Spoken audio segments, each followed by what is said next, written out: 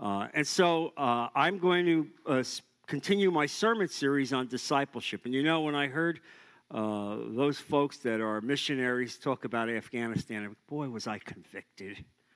Really, I was convicted to think about the fact that there are people there, Christians, who just because they have an app on their phone that would tie them into Christian service in some way, that they could be beheaded. Now think about that.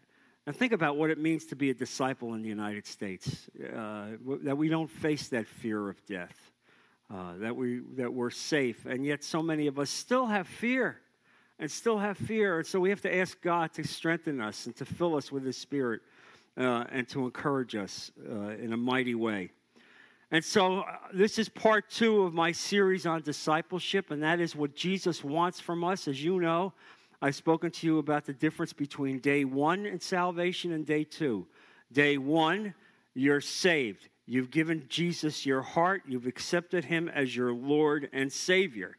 But now comes day 2. And a lot of people stay parked in day 1 forever. They've accepted God, but they never reached out, never stepped out, never took up the cross, and never walked with Him. But Jesus demands more. Jesus says in day 2, take up your cross, follow me, walk with me, be my hands, be my feet as you impact the world and spread the gospel to a world. That is day 2. And so as you go back and look at what went on in the early church, you see Jesus starting the early church with 12 men, largely uneducated, mostly fishermen, and He called them to walk with Him for 3 years. And what's amazing is that they left everything for Jesus. They walked away from business. They walked away from families. They walked away from relationships. And they followed the Lord for 3 years, many times not even fully understanding what Jesus was saying. And we only know that later, after He ascended into heaven, that they finally began to understand exactly what Jesus was talking about. Well, that's the essence of a relationship Christ wants for us. And so in today's sermon, I'm going to talk about specific teachings that Jesus makes that relate directly to discipleship, that directly affect us, that you should be aware of. And much of the teaching comes out of Matthew chapter 10. And Jesus will lay down the regulations, his established principles for discipleship. Now, we know that the overarching impression that Christ has for us is found in the Great Commission. And there it says in Matthew 28, Verse 19, make disciples of all nations. That's our role. Make disciples of all nations. So after you've been saved, and after you brought salvation and introduced Jesus to your family, to your friends, now your responsibility is to go beyond that, beyond the current community and your family, to the entire world and make disciples of all nations. And so discipleship is the central work of the people of God. That is the central nature of what God has called this church to. And Paul talks about the fact that we have been equipped in Ephesians chapter 4, verse 12. He says there, the equipping of the saints for the work of service to the building up the body of Christ. That's what it's about. Equipping of the saints, building up the body of Christ. The church is the body of Christ. And so that's what it's about as we walk daily carrying the cross, expanding the gospel. So, when Jesus called the first 12 men to Him to be the disciples, He carefully instructed them about what they would be expected to hear and what they would be expected to do. And when He did that, He excluded many people who had half-hearted commitments. You see, there are always people who have half-hearted commitments. And these were people that wanted the benefits of the kingdom, but weren't prepared to sacrifice for the kingdom. And so Jesus left them alone and didn't continue to use them.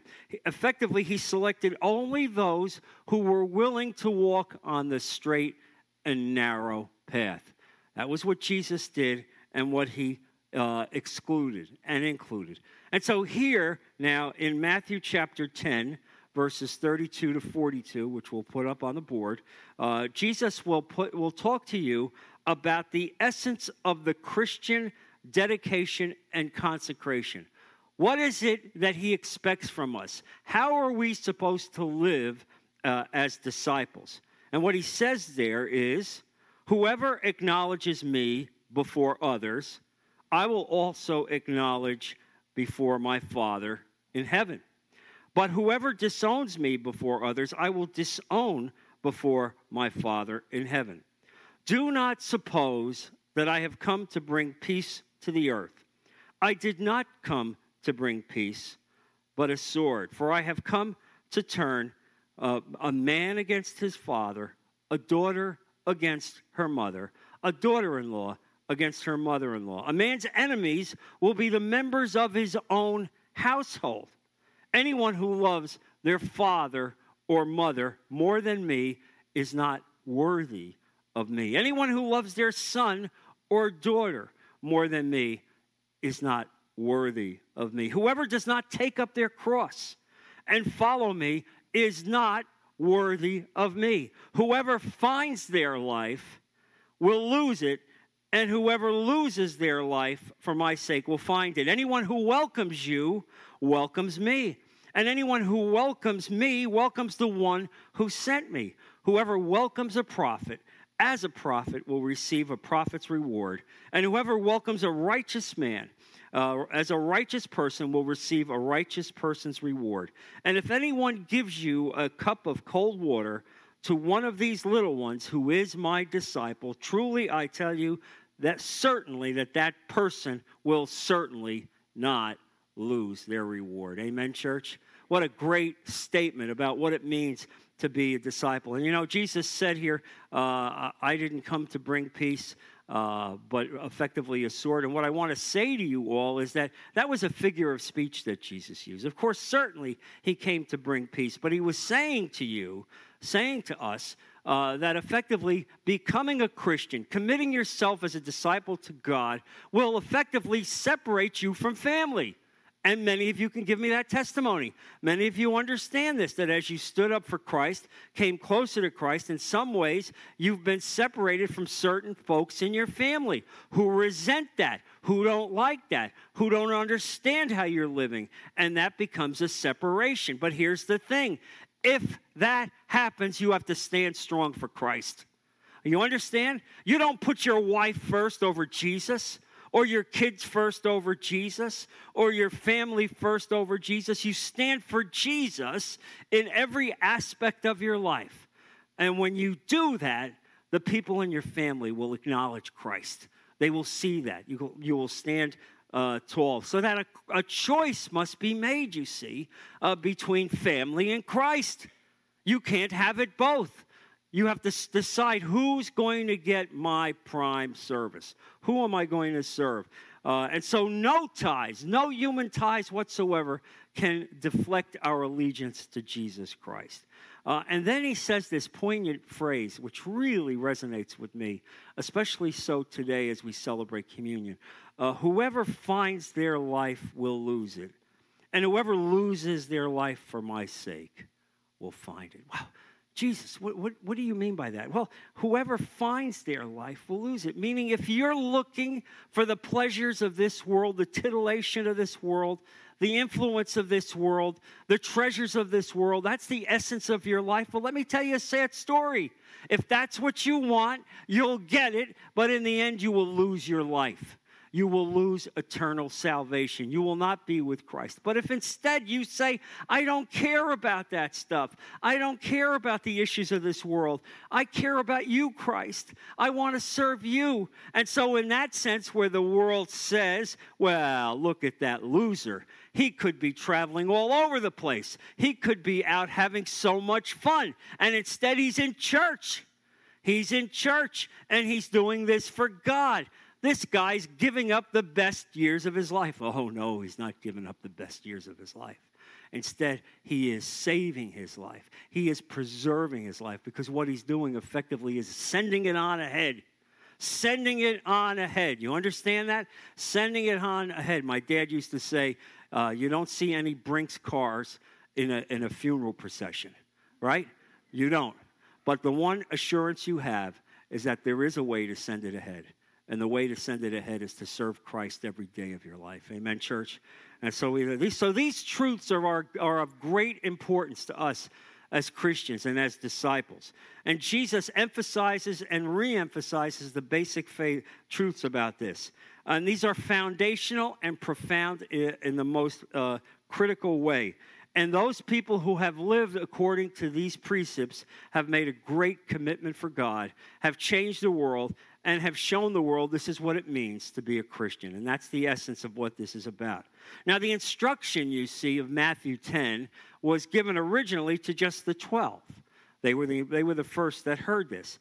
And although they were the first to hear it, it applies 2,000 years later just as profoundly to us today. Certain elements of that in the early days were limited. They were told they could only preach to Israel. They were given temporary powers, believe it or not, to raise from the dead, to cure the blind, to heal the lame. And some of those powers were limited even then only to them. But the greater principles that are applied here apply to us today as disciples. In effect, Jesus is saying, this is what I demand from you as a disciple of mine. This is what it means. Yes, you're saved.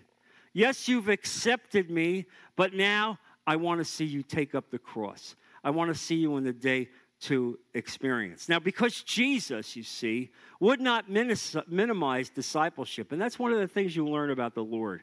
Jesus was never concerned about being popular. You know? He wasn't worried about what other people said about him.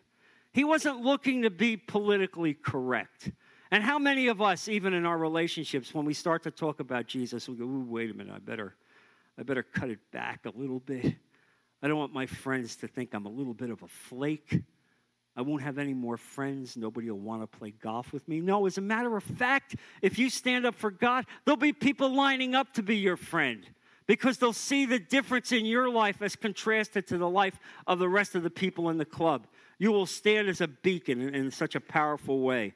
And so there's an example where two men came to Jesus and putatively appeared as if they wanted to be disciples. And Jesus called them to follow him. Now, they got two excuses. One gave the excuse of having to bury his father, meaning he wanted to wait until his father died so that he could inherit the father's estate. The other man said he wanted to go to his family and say goodbye, meaning he had family responsibilities. And so if you look there at Luke chapter 9, it's very poignant, verses 59 to 62, we read as follows. He said to another man, this is Jesus, follow me. But he replied, Lord, first let me go and bury my father. So Jesus said to him, let the dead bury their own dead, but you go and proclaim the kingdom of God. Still another said, I will follow you, Lord, but first let me go back and say goodbye to my family. Jesus replied, no one who puts a hand to the plow and looks back is fit for service in the kingdom of God.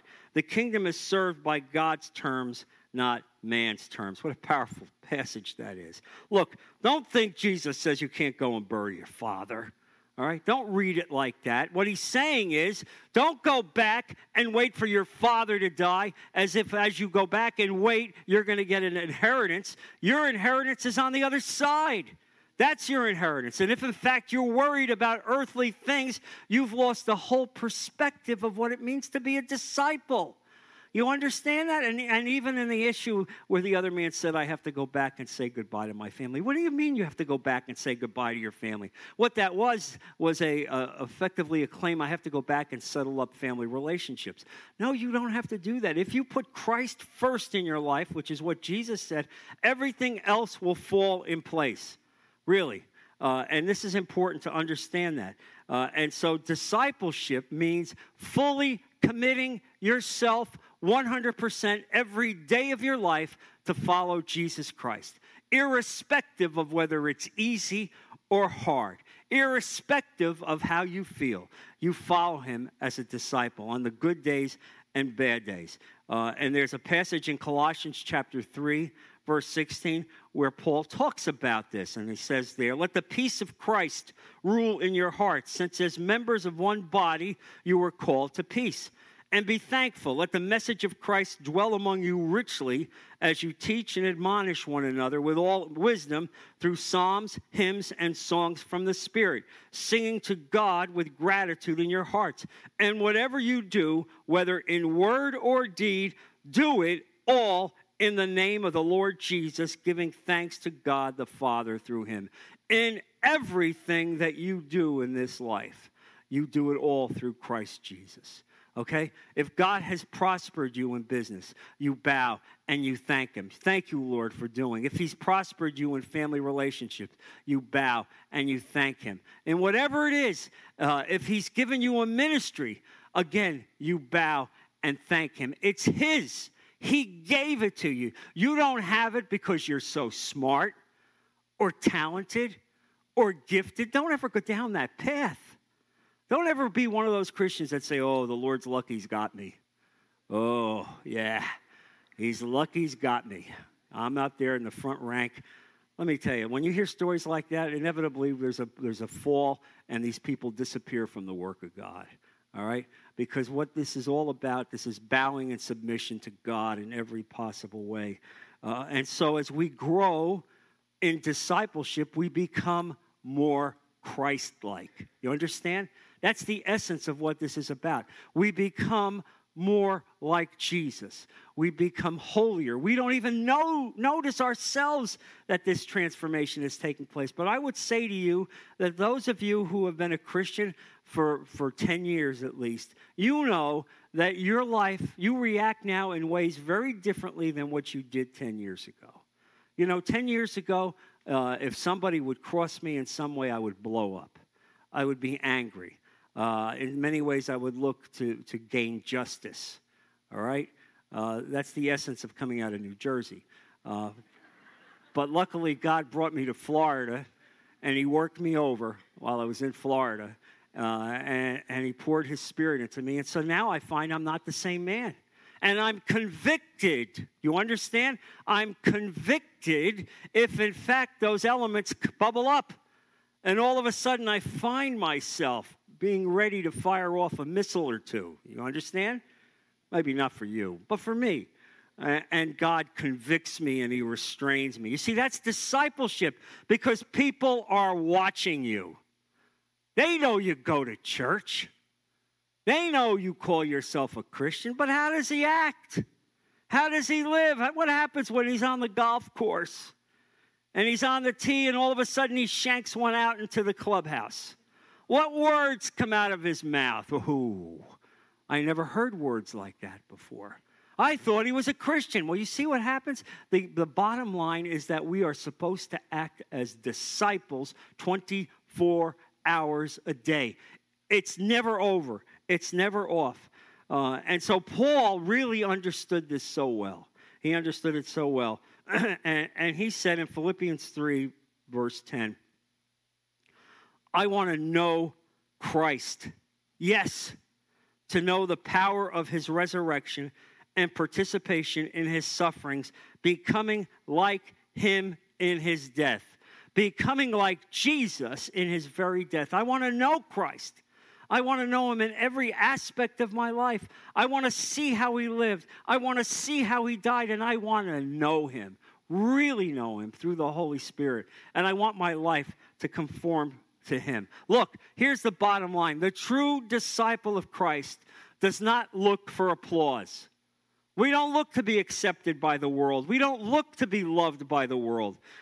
Because when the Lord was here, he was rejected and despised and persecuted by the world. What makes you think that as his disciple, you're entitled to be treated better than him? Really? And so what we understand is that the world repudiates Jesus Christ. And so the call to discipleship is to take up the cross and be like him, walk with him, and have the qualities that Christ had, those qualities of love, joy, peace, and kindness in every possible way that attracts the world. attracts unbelievers. Can you, in fact, understand why this church should be packed when people look at your life and they see the imprint of Christ in your life because you carry love and joy and peace and kindness wherever you go? Now, if you're saying to me, I'm a little short of that, John. I'm a little short of that. And frankly, I say that often every day. So I don't want you to think that you're alone. What it means is that we're being sanctified daily.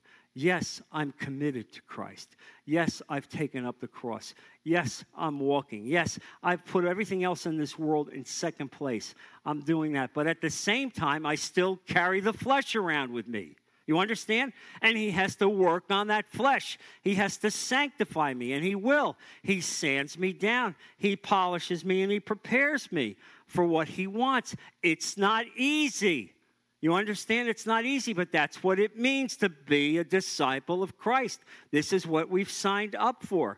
And this is the lesson of life. This is how we are to walk for the rest of our life. And so a disciple does not fear the world. And I want to say that to you today. Do not fear the world. Do not worry about what other people are going to say about you. Do not worry what your family is going to say about you, because suddenly you're going to church and you're committing yourselves to multiple ministries. Do not fear. God has you covered. And look at Matthew 10, verses 26 to 31, where Jesus speaks precisely on this issue. So do not be afraid of them, for there is nothing concealed that will not be disclosed, or hidden that will not be made known. What I tell you in the dark, speak in the daylight.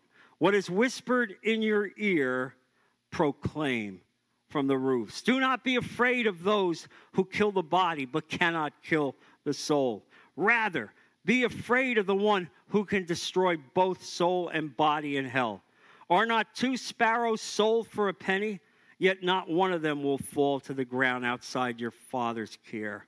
And even the very hair of your head are all numbered. So don't be afraid. You are worth much more than sparrows, many sparrows. What a powerful statement this is by Jesus about the lack of fear. And I would say this to those of you who are suffering from anxiety. Jesus is with you. Nothing is going to befall you. Don't worry about the issues in this world. Don't worry about the finances of this world or your relationships in this world. If you've taken up the cross and walked with him, he will take care of you, because he takes care of the sparrows. Now, honestly, if he's taking care of the sparrows, do you honestly think he's not going to take care of you in every possible way? And so do not be afraid. Look, he said there, be afraid of the one who can take both your body and soul. He didn't mean you be afraid. He meant be afraid for those who are not saved. That's who he saved, because Satan can't touch you. You understand? Satan has no authority over you. You're with Jesus. You're saved. You cannot be touched. But be fearful for those out there in the world who have not given Jesus their lives. Because, in fact, they're at danger. They're at risk. And so this becomes so powerful to me as we walk with Christ and understand what he expects from us. And so Jesus, you see, was sending out these disciples into a world that despised Jesus, that despised his teachings. They hated him. Satan had control of this world. And so he was preparing the disciples for the fact that they would be arrested, they would be persecuted, they would suffer, they would be thrown in jail. All this would come to them for no other reason than they had followed Christ. What a lesson that is for us. And so here he's saying, stand on the rooftops. Give the message of Jesus Christ to the rooftops, to the world. And so I would ask you honestly, can you say in your own life that you're doing that? Can you say that when you come across people that are not saved, that you make it a point to say what it's about? Do you tell people that on Sunday morning you go to church? Do you tell people, or is that like a little secret? You don't say it. And when you go out to dinner and sometimes you're coming out with other people that don't know the Lord, let me ask you this. Do you ever say to them, do you mind if I say grace? How about that? How about that? Do you mind? I'd like to say grace, and you're with a table of pagans. Ooh, I want to say grace. I have never had anyone say to me, oh, no. Don't do that. I've never had that happen to me. And I've said grace numerous times to people. I'm going to say grace. And they listen. Now, here's the thing. They will remember later about your life. You're not a fake. You're not a phony. You're not a hypocrite. You're walking with him. You understand? This is what discipleship means. Shouting it from the rooftop. You know, some of these verses were written 2,000 years ago, and maybe they don't translate as well. But really understand this. Understand this. He's expecting us to stand tall. And what he's saying here is that you shouldn't fear any man. You don't have fear of any man. I don't fear man. I don't fear the culture. I don't fear what popular opinion is. I couldn't care less if people that I was used to be friends with think I'm a loser. When I think about all those people that knew me as a practicing lawyer in courtrooms all over the world, I don't care. I don't care if they think I've lost my mind. You understand? It's irrelevant to me. I want them to listen to what I'm saying, because if they listen to what I'm saying, they'll know that he's committed to Christ in every possible way. And that's what Jesus wants from you. He wants you to live this life. And so here's the thing. He calls you where you're at. You're not called to be a preacher. You're not called to be a missionary. Thank God we have people that have committed their lives like this who are here, and I bless them and bow to them and ask God to protect them. You don't have that call, but you could support people like this. You can support people in your business life, in your family life. Where you are, God has called you to stand tall, to be a disciple.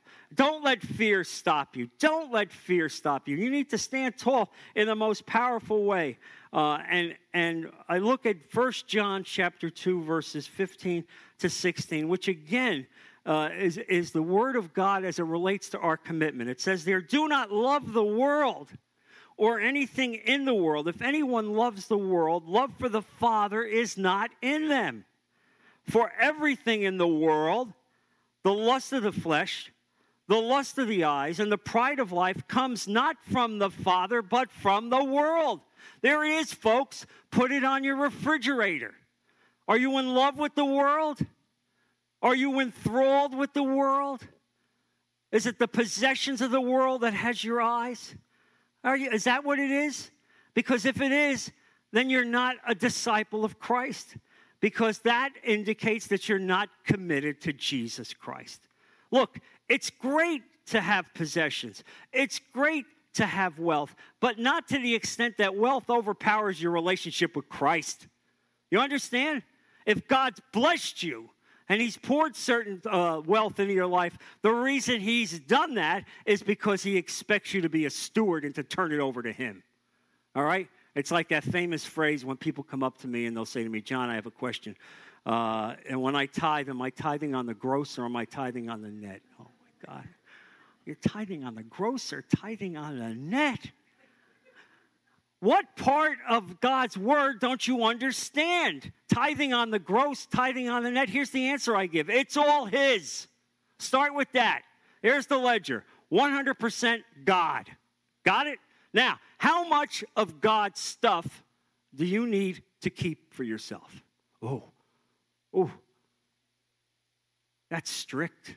But you understand, when you live like that, your life is transformed because you're not poisoned by the things of the world. That's what we say. Look, I don't want you to be poisoned by the things of the world. I want you to have a triumphant life in every way. I want you to be liberated from the decay and death of this world. And Paul promised us that the liberation is coming. In Romans 8, verse 21, he said, the creation itself will be liberated from its bondage to decay and brought into the freedom and glory of the children of God. That's the essence of it. It's coming. This creation itself that has been bound in decay and sin and death will absolutely also be liberated. Look, we love John chapter 3, verse 16, don't we? We love it all. But we forget about 17 and 18. You understand? Ooh, that's a little rough there. Because there it says if we don't accept him, then we're doomed. We're doomed to eternal damnation. Yes, that's right. It's that simple. You're dead men walking. What part of this don't you understand? And you have to give this to a world that's lost.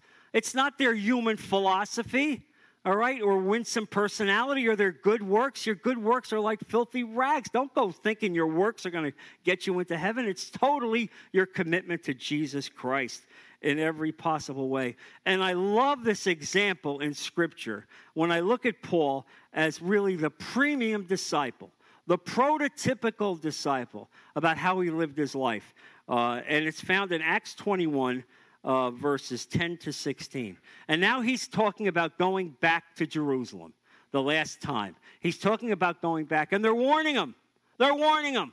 Oh, you can't do this. This is bad. This is bad. And read with me as we put it up on the board. He says there, after we had been there a number of days, a prophet named Agabus came down from Judea. Coming over to us, he took Paul's belt, tied his own hands and feet with it, and said, the Holy Spirit says, in this way, the Jewish leaders in Jerusalem will bind the owner of this belt and will hand him over to the Gentiles. How about that? Is that clear enough for you? This is what God spoke to my heart. He's going to tie you up. He's going to bind your hands and your feet and hand you over to the Romans. When we heard this, we and the people there pleaded with Paul not to go to Jerusalem. Don't go. Then Paul answered, why are you weeping and breaking my heart? I am ready not only to be bound, but also to die in Jerusalem for the name of the Lord Jesus. When he would not be dissuaded, we gave up and said, the Lord's will be done. And that's how to live your life. The Lord's will be done. Every single day of your life, get up and say it. The Lord's will be done. Whatever it is, I'm following you, Jesus. I don't care about the up and down or the fear or what people think about me. And so let me just close with this point for you. If God is concerned about the sparrows, if not one sparrow can fall without God allowing it to fall, how much more for you? And someone said, which to me really resonated with me, that God attends the funeral of every sparrow. How about that? Every sparrow. That's how important they are to God. And how much more important are you to God? Amen, church? Let's close in prayer in this sermon. Father, I thank you for this message. I ask you that it grow in our hearts, that it resonate as we understand what you want, Lord, from us as we walk with you, what it means to be your disciple. Let us understand this and grow with this commitment to you in every way, to be like you and your qualities as we impact the world. And don't let us be fearful, Father, but strengthen us and lift us up as we walk closer to you and impact the world for you. Amen, church?